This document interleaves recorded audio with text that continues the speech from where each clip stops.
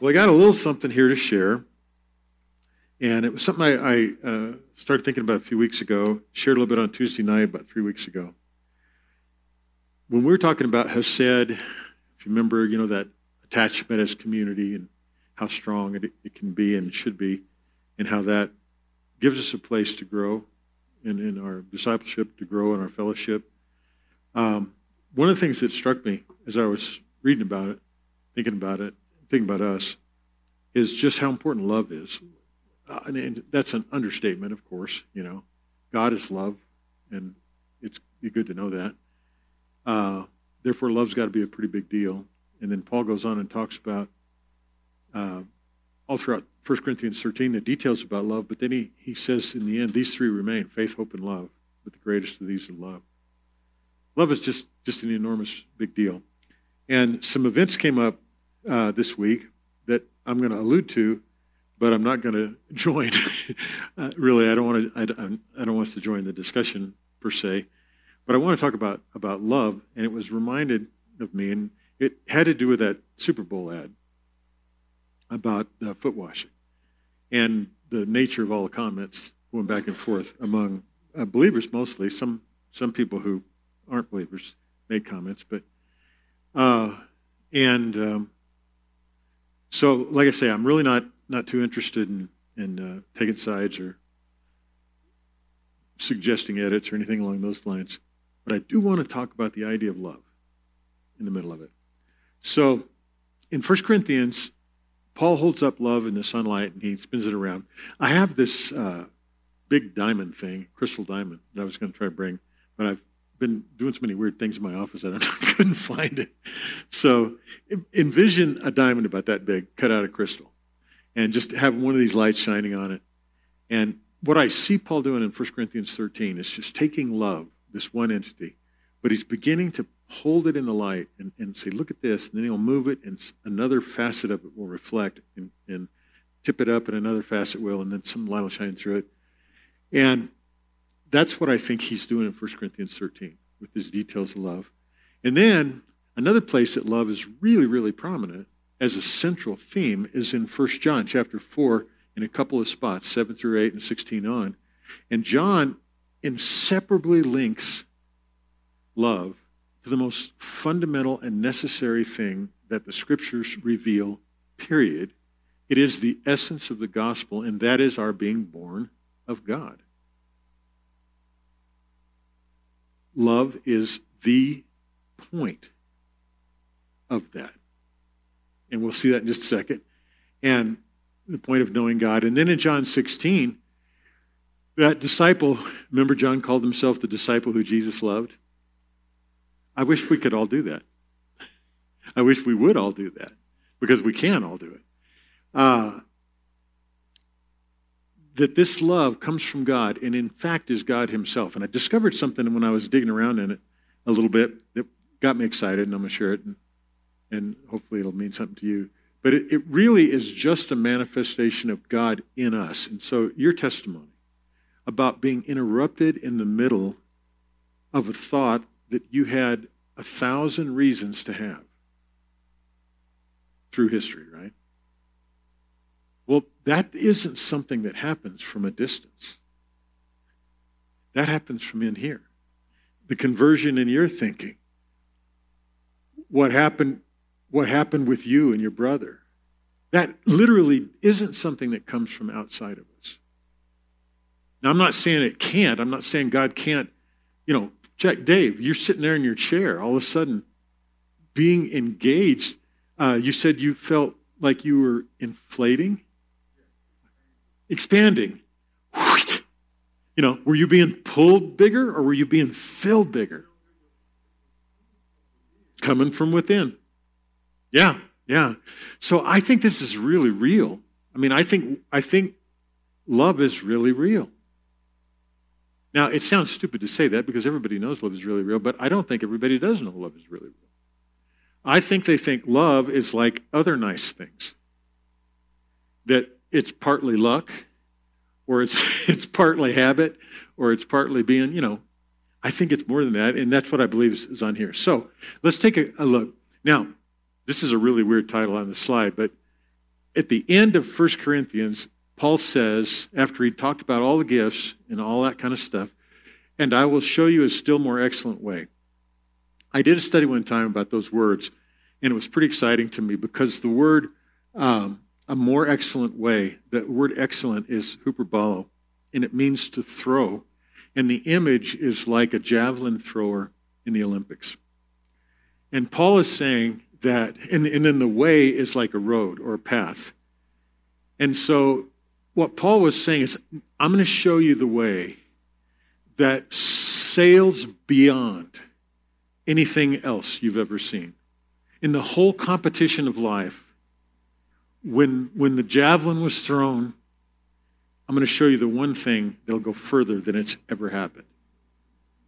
And that could apply to any kind of sporting event, but that's actually the word picture that huperbalo means, to throw further than the competition, to throw further than anything else. So Paul is talking obviously about gifts in 1 Corinthians chapter 12, and then we'll see in just a minute that 1 Corinthians 13 is bracketed on the other side by saying, hey, these gifts are going to fail, but love will never fail. It's the way. It's the path. It's the road. It's how we get from here to there. It's how we bring to earth that which is already being given, but it's coming out of us. It's coming out of the decision you made, your ability to listen, your ability to expand, your ability to have mercy. So here it is, starting in verse 4. Love is patient, love is kind, and is not jealous. Love does not brag and is not arrogant, does not act unbecomingly, it does not seek its own, is not provoked, does not take into account a wrong suffered, does not rejoice in unrighteousness, but rejoices with the truth, bears all things, believes all things, hopes all things, endures all things, love never fails. Now, all of us have read that, but I would be willing to say that I believe we probably have not slowed down and taken a look at these particulars and ask ourselves even, why? Why did Paul write this? Why did he feel compelled with something that is as commonly understood as love to break it down into all these little pieces? And especially when you think that he did it in a language that already had 3 other specific words, so you knew for sure you were talking about a particular kind of love. Unlike English, where we love football, we love people, we love Nutella. What is it? Pizza, yeah. Yeah, that kind of pizza that you put pineapple on that's not really pizza, it's something else. Anyway, Paul was speaking in a language and communicating in a language that had very nuanced things about love. Eros is sexual type love, that sort of love. Phileo is friendship type love. Storge is like a brotherly love. And so the categories of love that we throw around all over the place, there were Greek words for that. This word agape came in, and or agapeo, it came in and it was associated with the gods in Greek mythology. It was associated with kind of altruism and a bunch of other things.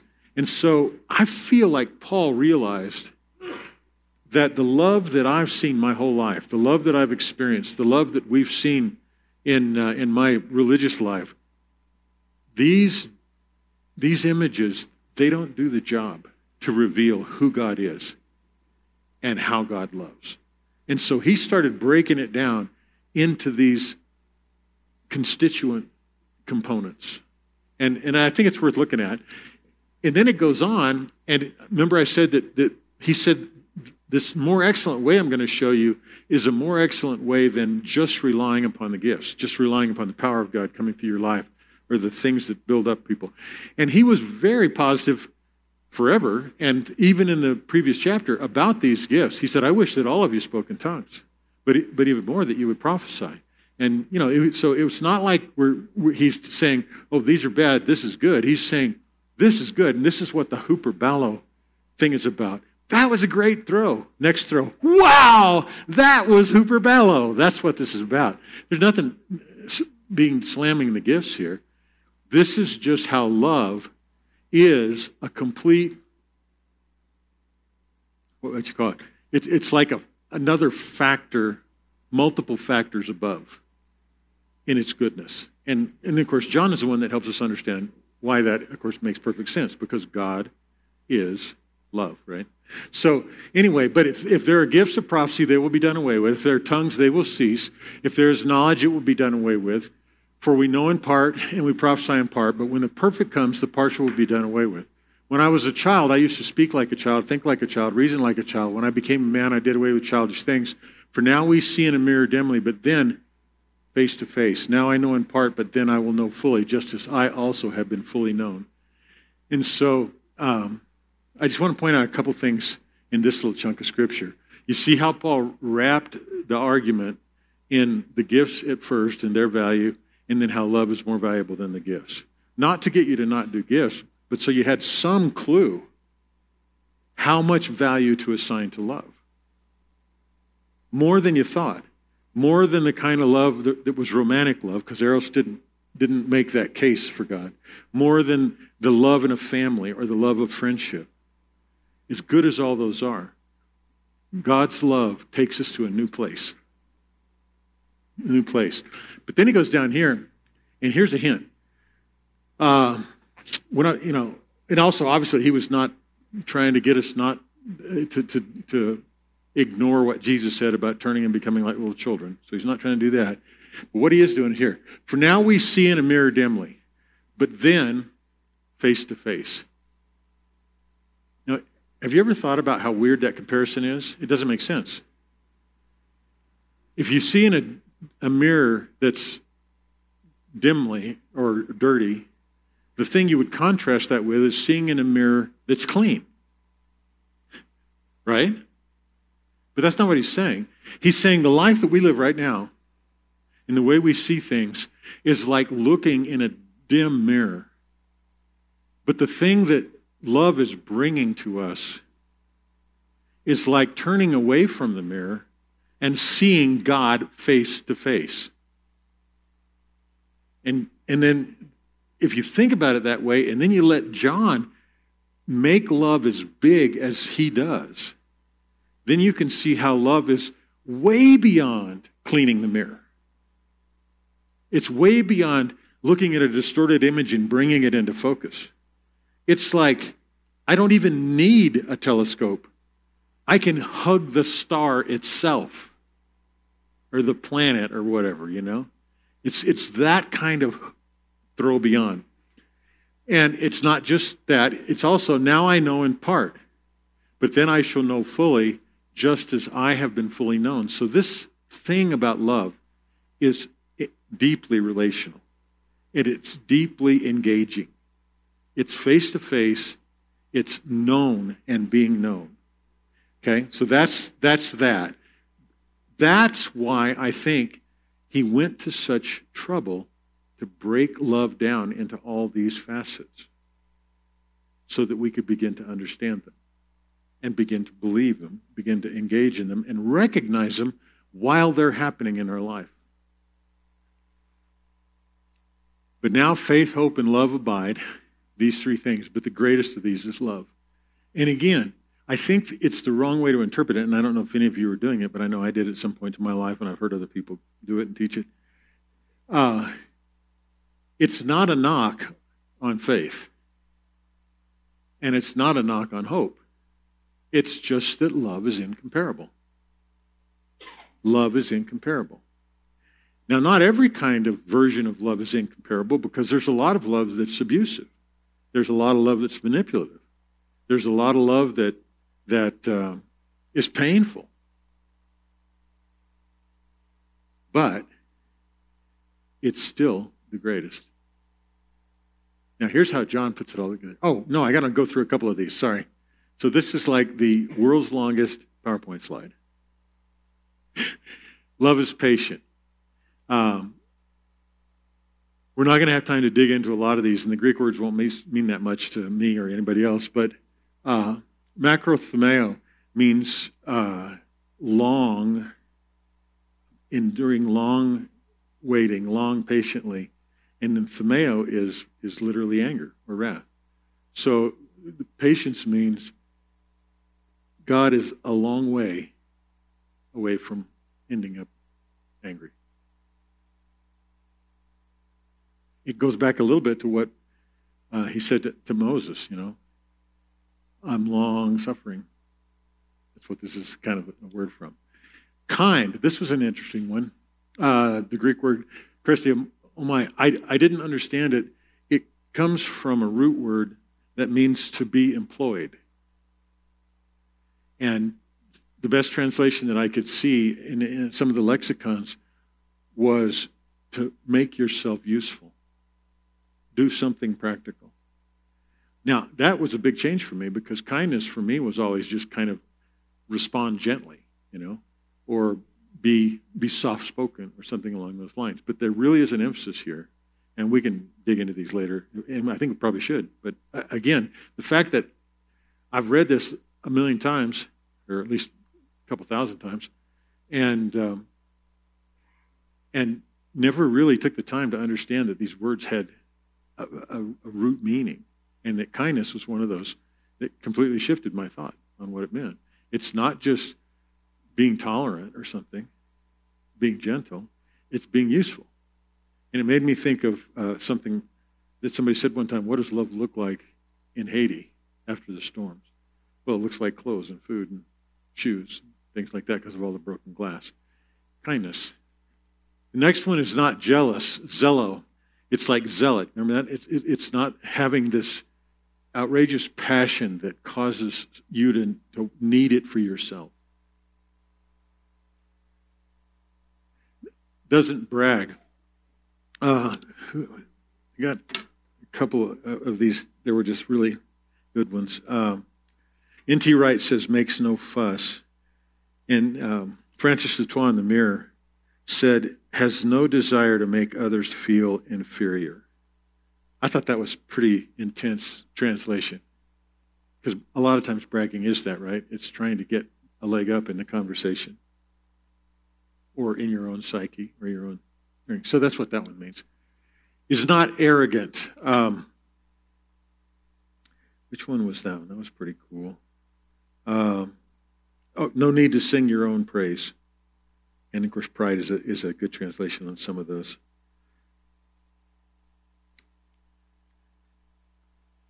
Does not act unbecoming. Eschameomnoi. Be unseemly, unloving. It's used twice. In secular usage, it had to be becoming a violent aggressor, where foul language is at least suggested. So abusive in that situation. Does not seek its own. It's a negation of a word that means to look for your own best interest. To be focused on your place in something or your part in something. Is not provoked. N.T. Wright translates that one, doesn't rage. And The Mirror talks about isn't spiteful and doesn't walk around with a lot of sharp edges. That was kind of a good word picture, Does not take into an account wrong. Two words there. The idea of take into account is logiomai, and kakos is an evil story, is what kakos generally means. And logiomai is to keep a record of or to make a ledger, to write out the facts. And so what this is saying is that love doesn't write out the evil story about someone.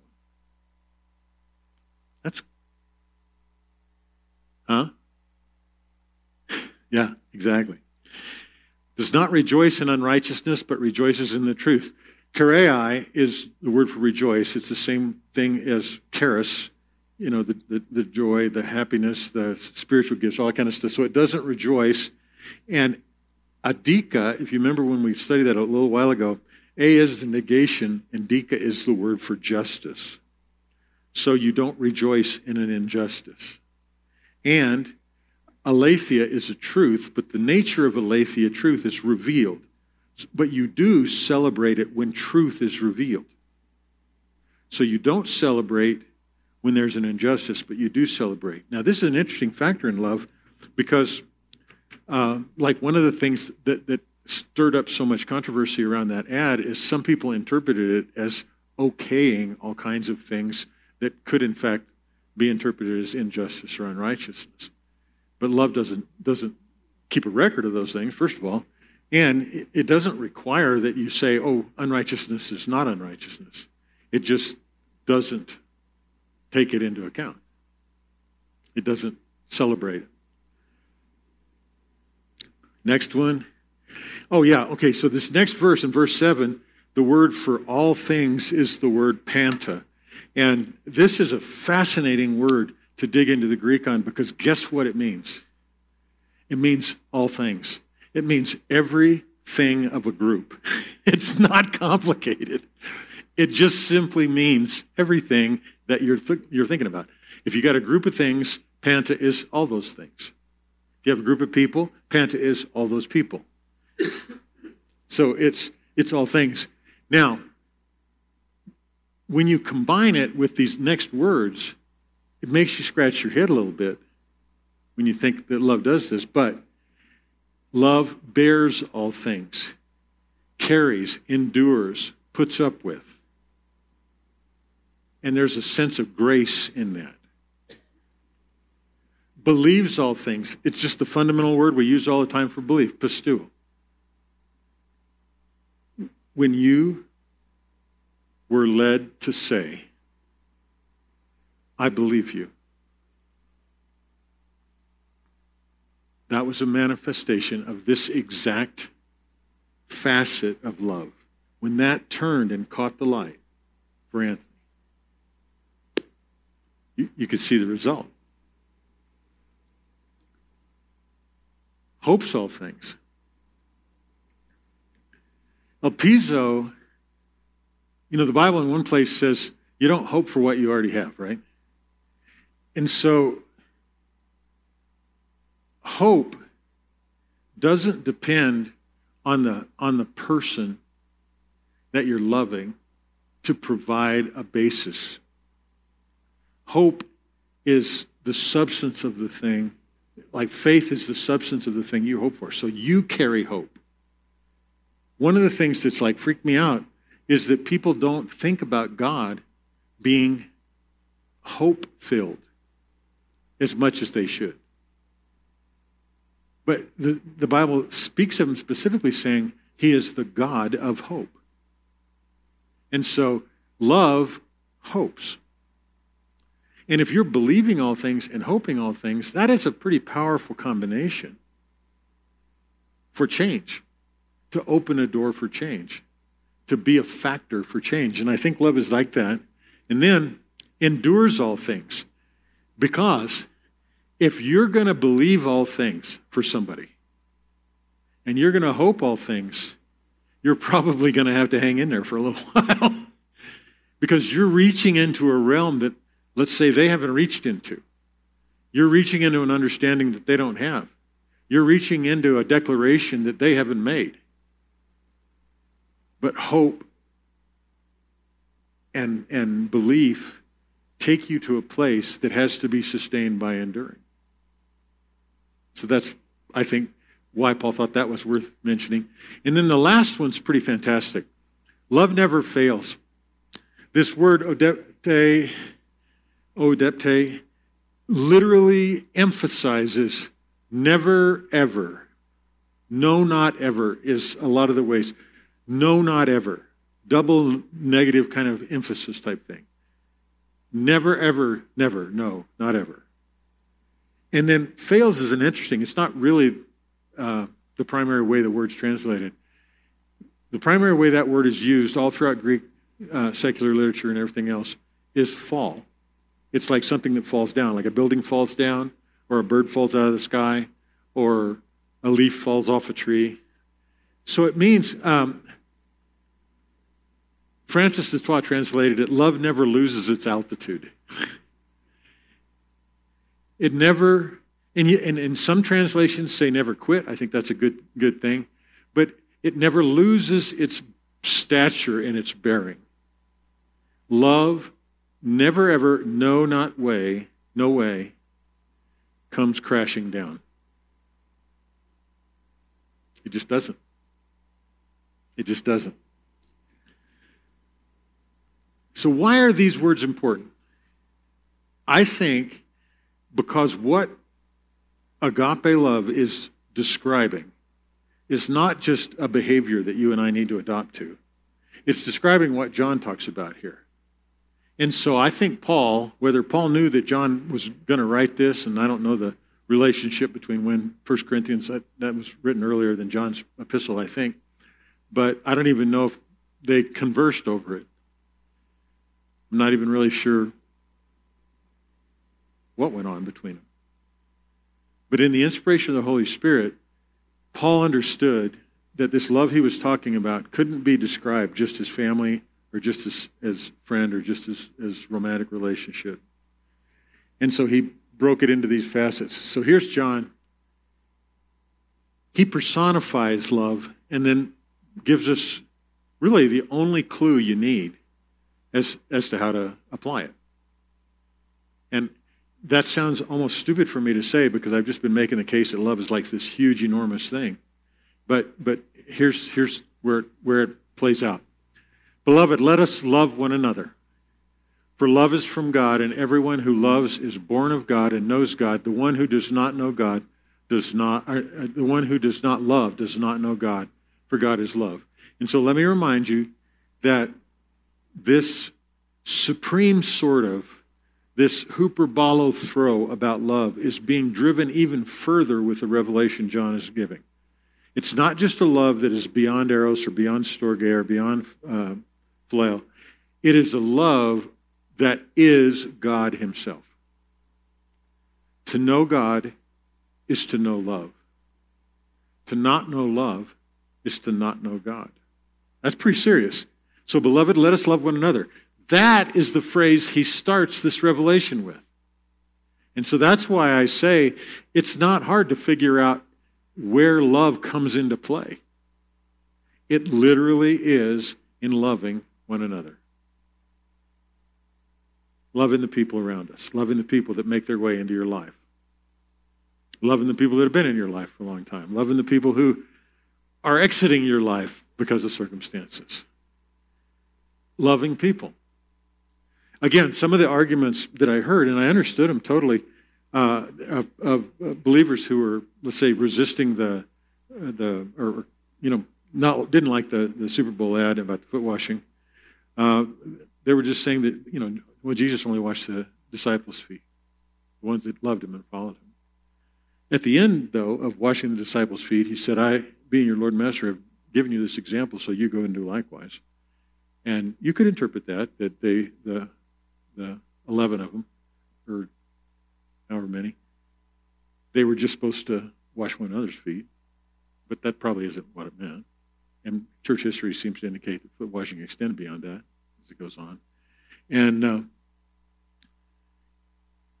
I even heard one person point out that Jesus washed Judas's feet.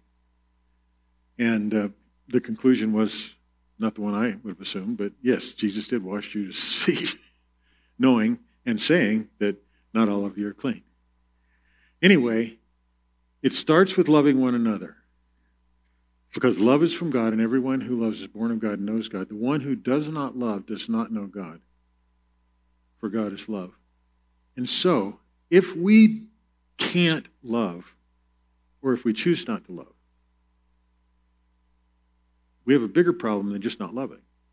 We're doing that because there's something about God we don't know. Then in 4:16 through 21 says this, we have come to know and believe the love which God has for us. God is love, and the one who abides or remains in love abides or remains in God, and God abides in him. That is a pretty incredible promise. Because, well, like so many of the testimonies that you guys shared, reveal the reality of God being with us and in us. But a lot of people that love Jesus and are following him, for whatever reason, that isn't a real resonating truth to them. They're living for God. They see God blessing them from a distance. Rarely do I hear people talking about God emerging out of them, coming out of them. And when somebody tries to say something like that, people get all weird and like it's New Age or something. But it seems to literally be, I mean, what does it mean if it doesn't say the one who abides in love abides in God and God abides in him? It's just echoing what Jesus said when he said, I and the Father are going to make our abode in you. God's going to live here. We don't have to look. I mean, Jesus pops out of the wilderness and out of the temptation, and one of the first things he said is, don't look over here or don't look over there. Don't say it's coming here or here. The kingdom of God is within you. And the kingdom of God doesn't have an existence apart from the king. He is in us. In that day, you'll know that I'm in my Father, you're in me, and I'm in you. That's all this is. That's all this is talking about. But this whole thing about love. And then in both these verses, the conclusion is that God is love. God is love. So to learn about love is to learn about God. To experience love is to experience God. To give love is to give God. To be touched by love is to be touched by God. And I don't know how to categorize it when somebody who obviously isn't conscious of God still loves. But I can't think of another source where they get it, because it says right there that we love because God loved us. So anyway, here's the rest of the section there. By this love is perfected within us. Now that's an interesting thing. God is love, and the one that loves abides in God, but that needs to be perfected. There's a process involved in that. You go from point A to point B. You go from a certain degree to another degree. You go from a certain intimacy to another intimacy. I don't really know how to explain that, because you'd think that wouldn't be the case. I mean, if you're full, you're full. Or if, are you a little bit pregnant? But pregnancy is still a process, right? So life is a process. So anyway, that's part of it. By this love is perfected within us so that we may have confidence in the day of judgment. Because as he is, so also are we in this world. That statement's too amazing to make commentary about. But how important is it relative to judgment? And love is the factor for that. And how important is it to be like him in this world? So are we in this world. There is no fear in love, but perfect love casts out fear, because fear involves punishment. Your story, Jason, was a concrete example of that. There was ample opportunity to go, well, this could get ugly. But then in the moment that you agreed, the moment that you touched or were touched by love, the fear went away. Manifest. Similar in your situation, a lot of the stories. I hope this is the same for you and your brother. Let yourself be touched by love in such a way that fear can't stay. And just even believe it. Hope it. There's no fear in love, but perfect love casts out fear, because fear involves punishment. And the one who fears is not perfected in love. We love because he first loved us. If someone says, I love God, and hates his brother, he is a liar. For the one who does not love his brother, whom he has seen, cannot love God, whom he has not seen. And this commandment we have from him, that the one who loves God should also love his brother. I think this chunk of Scripture explains why so much tension over the Super Bowl ad and the sides and the polarity. And, we don't want to endorse sin, but my goodness, can you love without endorsing? Is it possible? Can God love the world without endorsing the fall? I think so. I think so. For God so loved the cosmos that included the people in it. While we were yet sinners, Christ died for us. Love can precede change. Love can precede righteousness. Love can precede obedience. Love can precede transformation. Matter of fact, it seems to me, we love because love preceded our ability to love. That's how we love. And that's how the people that need love are going to love too. Because they're going to be touched by the love before they can love. I don't understand all the details about it, but it's there. And this commandment we have, that the one who loves God should love his brother also. Seems simple enough. Now, I discovered something, and this is what I'm going to close with. And then I want to hear some of your thoughts, and we can go back to that page about the words if you want or whatever. In this little phrase, the love which God has for us is how it's translated in the New American Standard. And I can understand it, but you guys know there's a couple things here that excite me, and one of them is 1722 there. So here's what this looks like in Greek. Ten agapein, hein, ekie ho theos, and hemin. And if you were to transliterate literally down what that means, that's what each of those words means. And you'll notice it doesn't, that's just the phrase, the love which God has for us. Okay, so the love is up there, ten agapein, pretty direct translation. Then the word hein it's like that or which or who, but it's pointing to, generally speaking, a person or a thing. Okay? And there's not any, so the love which is what they chose, which is okay. But then ekie is the word echo, and it literally means to hold physically. And you can metaphorically use it, but it means to hold. And what's weird to me is that word is translated has in the past tense, creating a finished distance between God's love and you. No wonder we don't understand that this thing is applicable in the middle of a phone call, or in a difficult circumstance, or when a loved one is behaving badly in the midst of it. It's not like some sentiment that God has in his heart and he's holding off in heaven someplace. It literally means he's holding. He's holding in a relationship, in a possession, in an apprehension. He's got his arms around, his hands around. All right, so that's what, okay. And then, ho theos. Ho is never translated, but that's why I capitalized God in there, because John is being really clear. We're not just talking about divine in general. We're not talking about a divine attribute. We're talking about the person of God. The God. The God. And then here's my favorite, and if you've been here for very long, you know it, that this is one of my pet peeve Greek words.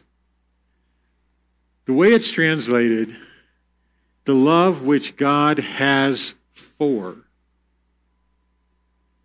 What does that make you think about? Does it make you think about inside, totally embraced, living in oneness and union? Or does it allow for distance? It's like the love that your grandmother back in New York has for you. Or it's like, that kind of thing. For is just a freaking pathetic translation of the word in. Ein is in. I mean, and you can get to in twos or all this kind of stuff, but it fundamentally, I'll show you in a sec.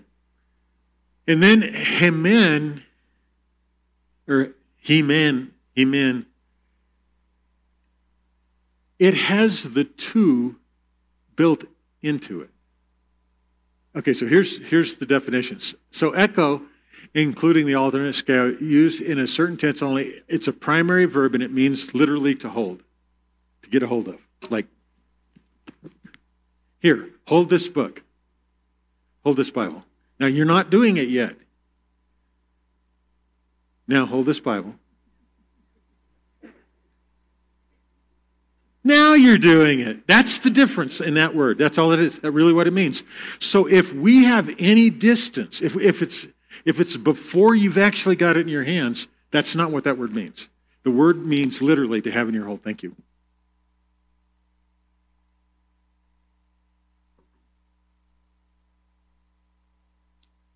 Ein, this is Strong's definition, a primary preposition denoting fixed position in place, time, or state, meaning in. In.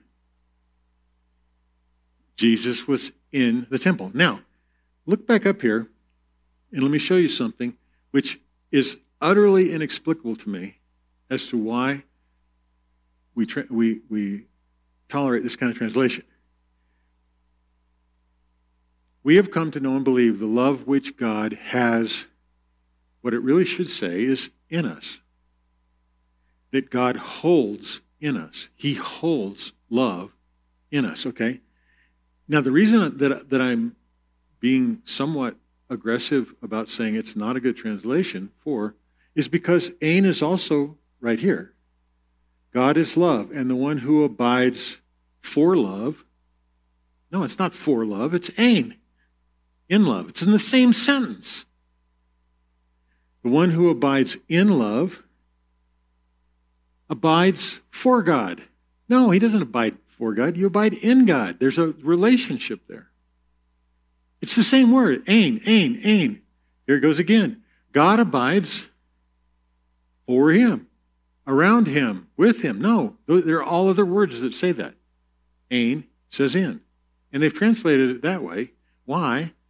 Why? Well, it's because the idea that the love that we've come to know and believe is actually a love that God takes into us and hangs on to it and us and makes us one is beyond what most of us grew up believing was even possible. But it's possible. It's not only possible, it is the product of redemption. It's what it means to be saved. It is the nature of that born-again experience that he emphasized, love being the centerpiece of, born from above experience in verse 7. And then this last one emphasizes what I just said, I think, to me. So, Hemin is the dative case plural of New Testament 1473, which is the word ego. Or ego. Ego. I think it's pronounced ego. Ego means me, and Hemin is the dative case plural, which means us. But it's directive in that case, so you have to put to in there. So to us. So the love which God has for to us is how that would be translated, but it doesn't make any sense because it's not for as a version of to or toward. It's in. So it's that God holds in you and me and the person that we are encountering. He possesses, he holds in his hand, in his heart, and his mind. He holds that inside of us. Inside of us. That's why that didn't come from the outside. That's why your correction didn't come from the outside. That's why your love for your brother didn't come from the outside. He holds that in us. And then the to us comes from that one word, Haman. So, it could very easily say the love who God holds in us, or the love which God holds in us. In us. For us, in the to part there. So, anyway, I thought it was cool.